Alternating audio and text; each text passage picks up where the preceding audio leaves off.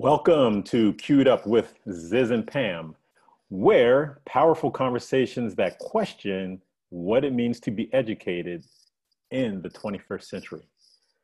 So in our last segment, Pam left off with this really cool stat.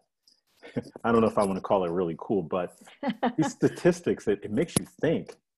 But I'll let you talk about that stat. But before we go there, the one that really caught me by surprise, and we're reading from an article, or reading from a blog post that Pam just shared, a generation of students caught between two worlds. And the one point that you made that really caught my attention, already 50 million strong, freelancers are projected to make up 50% of the workforce in the United States by 2020. Mm-hmm. Here we are. Yes. Yes. Here we are. You know, so that stat comes from a report by the Institute for the Future and Dell Technologies. Mm-hmm. So it was a forecast. And that one, after reading that, I kind of went like, whoa, how did that happen? It has happened. I mean, the thing is that businesses are being transformed by technology just like we are. Yes. And so how they work and the specific skills they needed need has evolved. And so that's why when you look at Glassdoor, Indeed, and you look at the top jobs, good luck recognizing the names. And the jobs each year are changing dramatically. Well, let's really put a framework around this. I mean, so Glassdoor and Indeed are sites where individuals go to look for jobs. Mm-hmm. So for you students out there, you might want to start looking, because I said that, and I would always tell students, get a LinkedIn account. I literally had a conversation with a young man yesterday. It wasn't a conversation, I should say, it was an Instagram direct message. And I said to him, I said, hey, you know, how are things? What's going on? And you know, he said, hey, things are going well. I'm taking online classes right now and finishing up the semester. And I said something about, do you have a LinkedIn account? He said, no. And I'm like, really? No? You're a mechanical engineer. Even though you're a mechanical engineer, you still should be starting to reach out to the people in your profession and ask them, hey, what do you do in your job? Yeah. What are the skills you need? That's the value and the power of LinkedIn. And for whatever reason, and we call these students the digital, what are they? The native, digital natives. The digital natives. Yes. Yeah, they are, but I don't think they necessarily understand how to use what's in their hands. No, and there's actually a freelance website as well where people are now going to find the people with the specific skills. But there's over last time I think it was 7.6 million unfilled jobs that require these kinds of skills, that again, because we have put our children into this system that hasn't been, it's like a super tanker ship that has not been able to turn in this huge, I mean, it needs to go 180 and it can't. In its framework, it is inadequate to respond to such rapid change. This is the school system. And so what's happening is, because of that, and because we value that they adhere to compliance, conformity, individual achievement, they're missing out. We're in an entire new collar industry, blockchain, cybersecurity. The careers of the future are coming from these new agile emerging industries that we have completely not prepared our children to respond to, because we have told them, hey, here's the framework, which gets back to that article.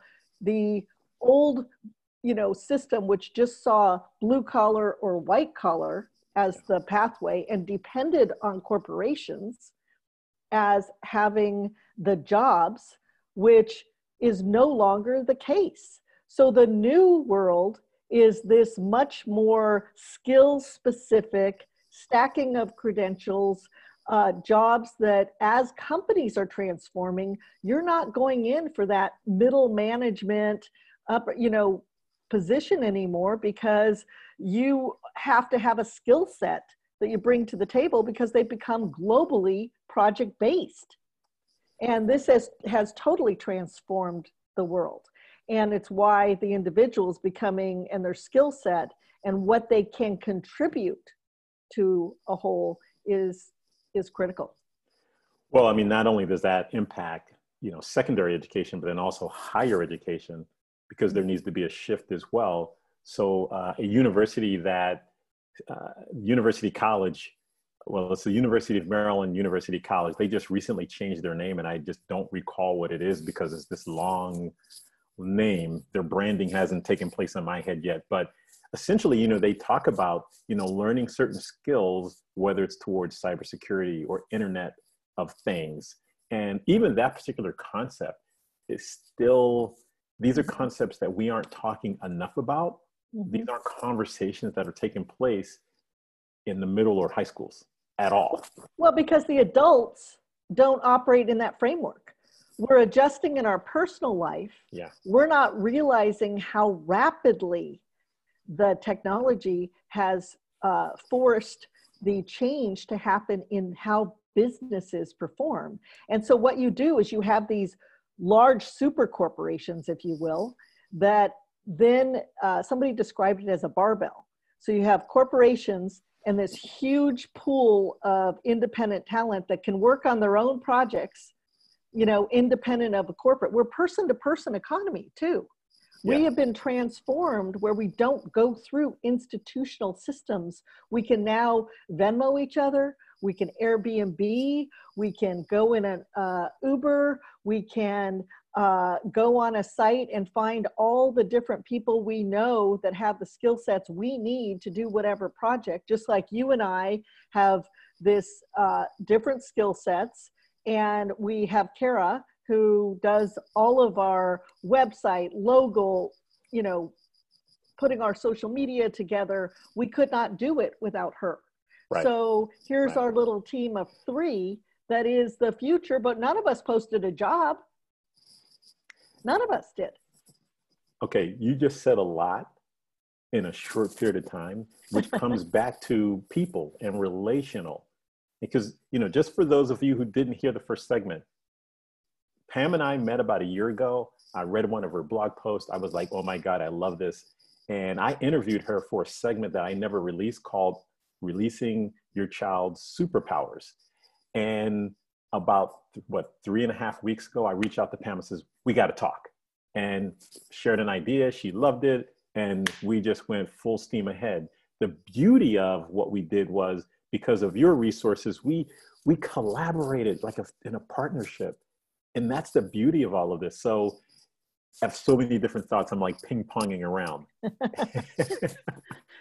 There's a lot to take in. So the blog post dealt with this issue of a generation of students caught between 2 worlds. The old world, which their parents understand, which their grandparents understood, and the new world, which all of us aren't even able to keep up with. There was in Thank You for Being Late, this book by Thomas Friedman, he interviews the guy who is in charge of SpaceX.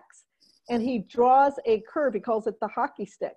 And it's Moore's Law, where you double every couple of years, and then you start going exponential. We're seeing it happen with the pandemic, right? The pandemic is probably, this virus has been around more than just a few weeks or a couple months.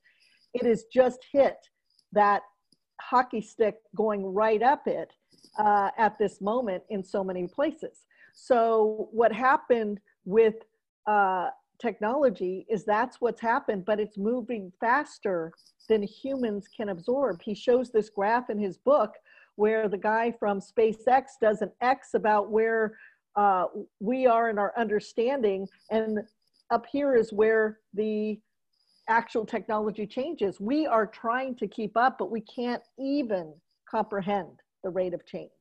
So this is where we are now. So our students are stuck. They're in the middle. They're in the old cultural paradigm of you got to go to college to get a job to be able to have security for your, which is long gone. The average job, as we said, the average job is 4.2 years for everyone. Right. It's 2.8 years for students to 25 to 34. And the fact is that it's going to be, they're going to have 8 to 10 careers in their lifetimes, continuing to have to change and upskill as technology transforms. Well, let's say, I mean, that's 8 to 10 jobs by the time they are 38. Forget, A lot. yeah, that's a lot. Yeah. And whereas when you think most parents, I think what they've had like maybe 3 jobs over their lifetime for the most part. Mm-hmm. And what I'm finding in the individuals I talk to within a corporation, let's say, one of the big 3 corporations, you say you're an engineer. I mean, so you're changing from project to project based on what is coming down the pipeline. And I think I shared in a segment before, the car is no longer about the actual vehicle. It's about software. Yep. Yep, a whole new game. I think this also relates to, I had on LinkedIn, Shannon Oliveria had asked me a question. She's a middle school educator. And she said, so given that we have the framework that is the super tanker, that is this rigid system that is not able to transform fast enough, she said, the million-dollar question, how do we innovate or inspire while simultaneously playing the game of school? And I said, here is the dilemma. Yeah, so, okay, with that question, great question. Keep those questions coming. But so what was your response? How did you respond to her? Well, I respond, this is the million-dollar question. On the other hand, we as parents and even educators, her question was specific to educators, but we do have the power to not feed the machine. We're all feeding the machine. Being, teachers are in the same position as students, being treated as vessels that they can just put certain amount of information in and spit it out.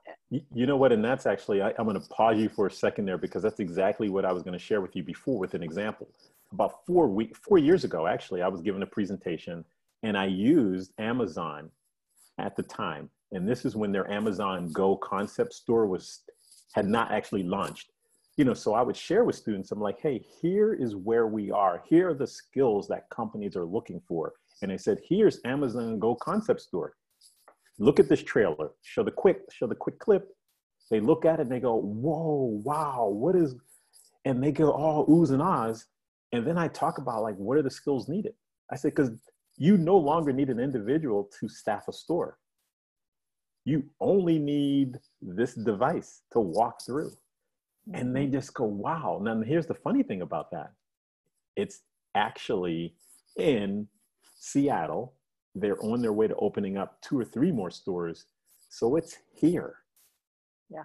And I think, so here's the real clincher. What caught my attention was these teachers, they were like, whoa, I didn't know this. They had no idea. So like you said before in one of the segments, the teachers aren't able to keep up with things because we're not necessarily, like you said, the system is not keeping up. And it's hard for a system to keep up because it's nearly impossible. It's too big. It's too big and it's too rigid and has too many layers. So when people say education reform, you can't reform the super tanker. It's never going to be agile, but you can break it into systems. It still has a role in our culture as really a place to basically take care of children so parents can go to work. It has a place where we can feed kids, although a lot of the roles that we've chosen to put on our schools can happen in our communities. But let me get back to this question. So how did I respond? I said, yeah, we have a dilemma. So we have schools that focus on compliance, conformity, individual achievement, with success as a measurable output. GPA, graduation, test scores, awards. So this is exactly the opposite of what our children need to know for life and work in the 21st century. They need to be adaptable. They need to be agile, right? They need to be creative. They're going to have to think of things and not creative in an art sense, creative in a way of looking at things differently. Critical thinking. Yes. Right? Critical thinking isn't taught in simulated environments. I think we talked about this before. It's taught when you care about something and need to solve it. And the most important thing that is not taught in our schools, and especially parents are seeing it now as their students sitting there with the headphones looking at a machine individually, or their computer as they're learning, right? It's not learning, is collaboration. Everything is about working with others. It's not about personality, introvert, extrovert. I had a parent ask me that once. It's about being able to collaborate and interface, whether it's virtually, physically, and probably in most cases both. But really, success in life today involves meaningful engagement with activities and people. It involves freedom of choice of the individual and responsibility of the individual. So the freedom isn't freedom from everything to not do anything. It's freedom to choose how you respond. This is Viktor Frankl and his whole philosophy of logotherapy and meaning set, healing through meaning. Our personal responsibility to answer the calls that life is giving us uniquely, individually. And it's so funny you mentioned that. In that last segment, I mentioned Steve Powers and his wife, Chris, who I went to college with. And not only did he talk about the conversations he had with his grandfather, both Chris and Steve talked about the freedom. When you have freedom from the system, it allows you to create. Mm-hmm. And that, when he said that, you could feel the energy from both he and his wife, Chris. And they both have, they have children at home. But what's important is that he is around young adults because of his job. So hopefully, what we're doing here with these conversations is sparking individuals who are working within the system, and hopefully we can help with these conversations. We're not against, how would you say it, Pam? I think you said it much better than I did last time. Yeah, we're looking at what is. I think it was, well-meaning in that we were wanting to help. And I think I discussed Alex Besley's quote, which is, well-meaning is the opposite of meaning, and our kids need meaning. But really, so the question is, how do we inspire engaged learning within a rigid framework? And so I said we start with the principles of what learning is. True learning needs 3 components. It needs interest. Number 1, interest. Yeah. That's when you remember things. You're not going. You might be able to. We've taught them to be this. We talked about a behavioral carrot and stick kind of methods that yes, they will absorb to spit out on a test, and then they will not remember because they're not interested in it. Right. The second thing is relationship. They will do it in relationship. This is why the future of teaching and work with teachers and even parents becomes this co-learner coaching, ways to encourage the child to develop into the best version of themselves, not to fit into somebody else's decision, but it's up to us to look at them saying, I see you, yeah. I hear you, okay, let's go. And I'm going to go into the different steps that I think are involved in that. And then the last thing, the third thing that they need to truly learn is safety. Belonging, emotional safety, that they're safe to show themselves here, which again cannot happen in the schools environment where they have the wrong answer if they raise their hand and it's looked upon as poo-poo. The other is physical safety, obviously. If you're in an environment where you're worried about your safety, or you're not eating, or all these things that we have to recognize affect whether some kids from certain situations affects their ability to truly learn. So teachers in some districts have to adhere to testing mandates. So what can they do within the school? So the first thing I said, or in their classroom, look at each student to be as valuable as they are.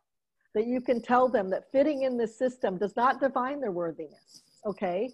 And the fact that they don't fit in has nothing to do with whether or not they succeed, right? As a matter of fact, we know dyslexic students, 35% of entrepreneurs are just dyslexic. Yeah. B and C students are the ones that accumulate the most wealth, if that is the goal of our economy. So really, this valedictorians don't. Valedictorians, as we talked about before, become generalists.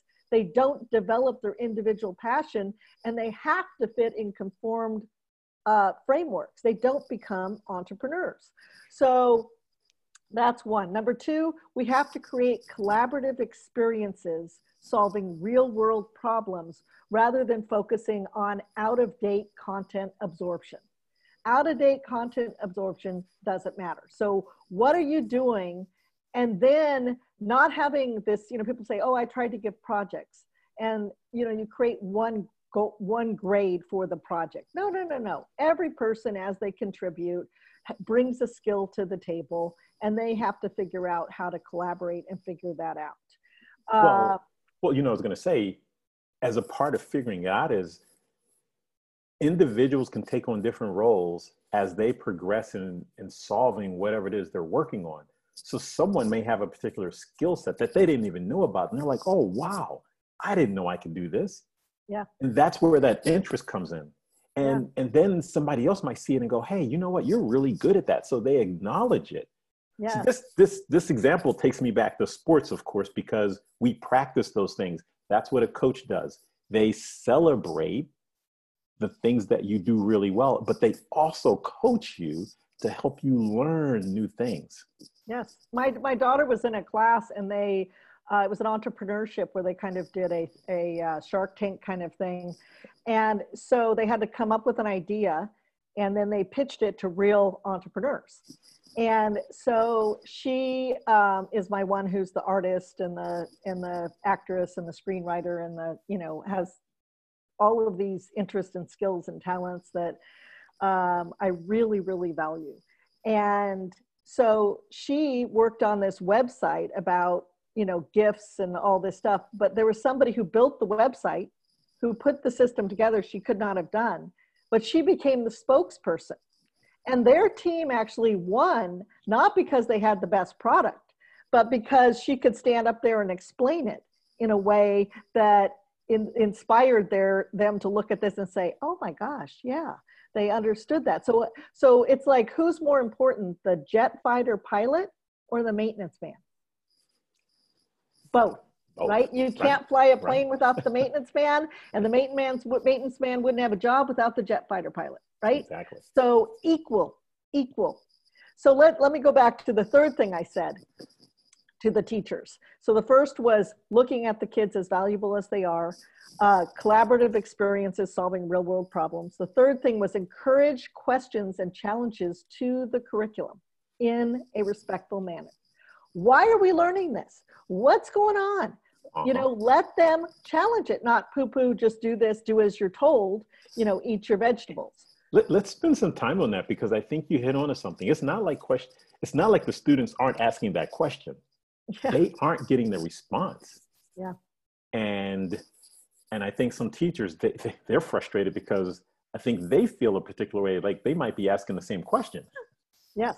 Well, and there's a new film that's coming out that I'm involved with called The Gatekeeper, Math in America. It's by Vicki Abeles, who also does Race to Nowhere and Beyond Measure, What Counts Can't Be Counted. And she just showed me a segment of a teacher in Indiana who would do at the end of the year, look at a survey of her students, and they would say, why are we doing this? And she would say, that was like 70% of the responses. So she reformed her class, and now that is not the primary question. But this goes to number 4.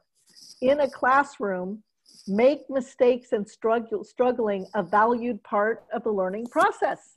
Okay, not the right answer, but the effort to get that answer done, which is why I think we're seeing this movement towards competency-based,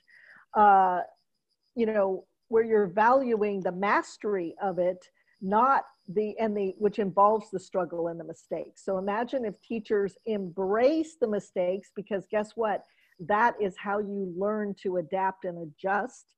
You need to have those mistakes, which we all make. Hello, this idea that we have to be perfect is, of course, detrimental. Well, and I literally just wrote a chapter on this yesterday. I mean, imagine, we wouldn't have Walt Disney if he had listened to the editor who said, basically, you have no imagination or good ideas. We wouldn't have Oprah if she weren't fired from the anchor position in Baltimore. I mean, to use some, LeBron has lost he's lost 5 NBA finals. Tom, all of these individuals who have achieved have always failed their way to success. Well, that's resilience, right? Yes. Resilience does not come when we train them. I wrote another blog that was called, parenting on the right side of the balance sheet. A balance sheet needs minuses and pluses to balance. We've only allowed the plus side, do everything right. So we have to embrace the whole, which is the struggle as well as the accomplishments.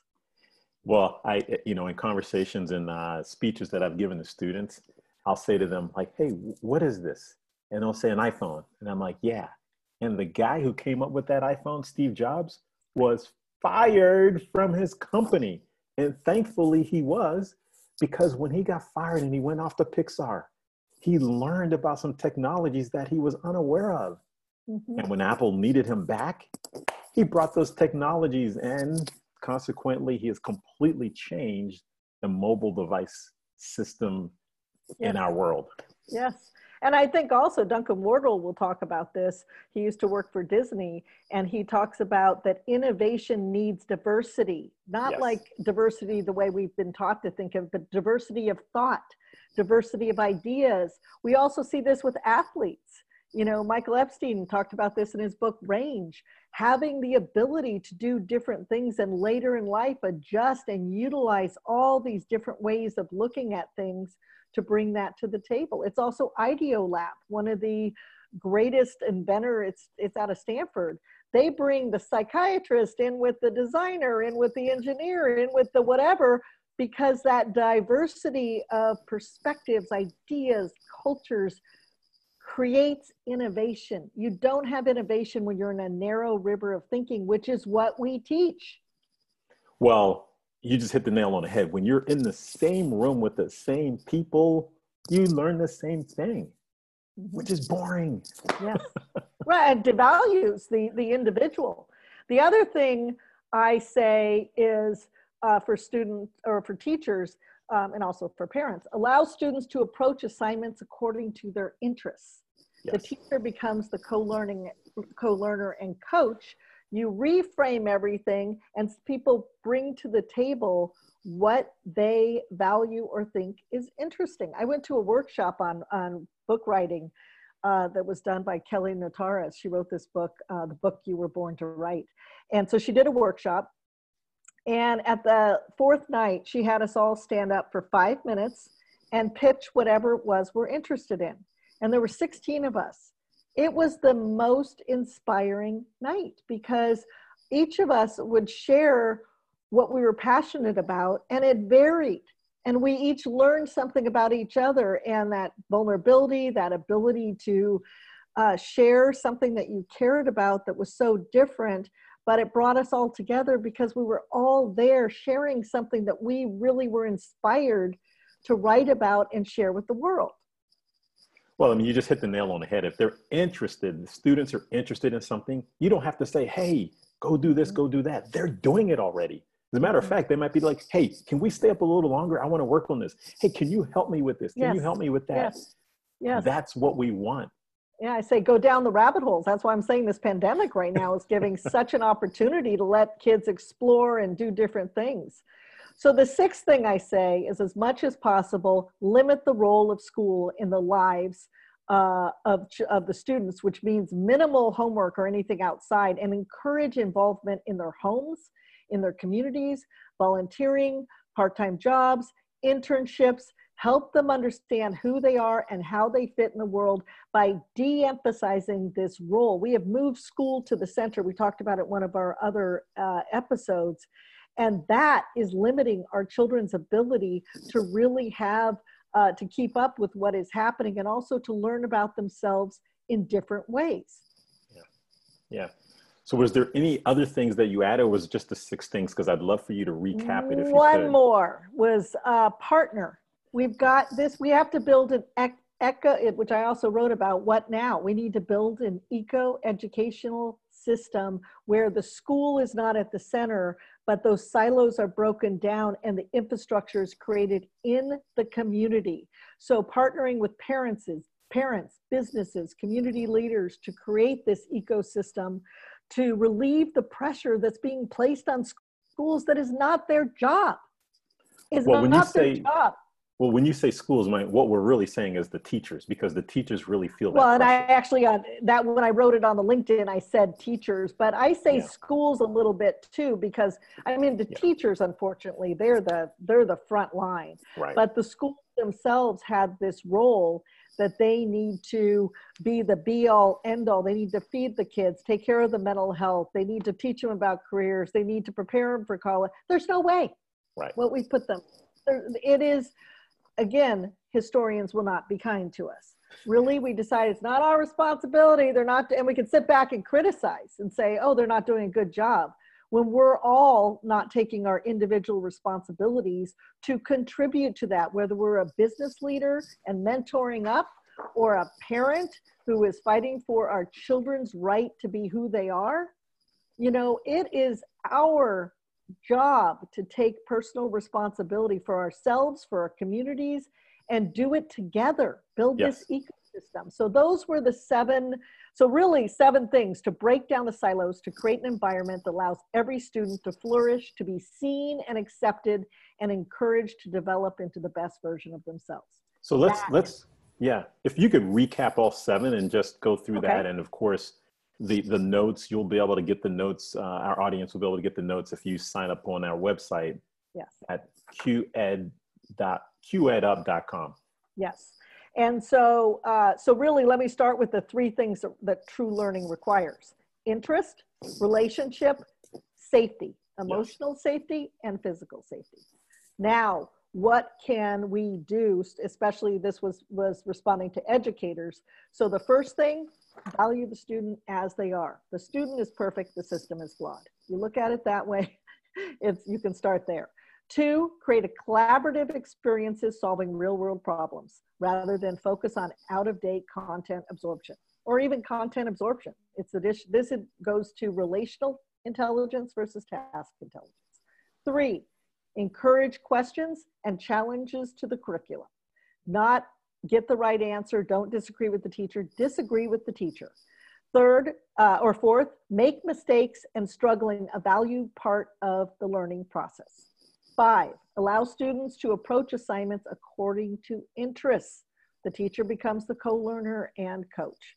6, as much as possible, limit the role of the school in the lives of the children when they go home. Allow them to go out into the community, into their homes, to take care of responsibilities and gain experiences. 7 is to partner with parents, businesses, community leaders to create an eco-education system to relieve the pressures being placed on the teachers. Wow. I love that framework. I'm sure I'm excited to hear what the response will be back from that teacher. Yes. And I'm hoping any other teachers who are out there would love to hear your feedback. Any parents, any students, we want to hear from you. Yes. So this is a great way for us to end our segment. Thank you, Pam, so much for sharing that with us. I mean, it goes back to, in our last segment, what Dr. Shefali said. You don't fix your child. You create the conditions for them to rise. So again, we're here having powerful conversations that question what it means to be educated in the 21st century. Thank you for joining Pam and I as we question our current system. Thank you.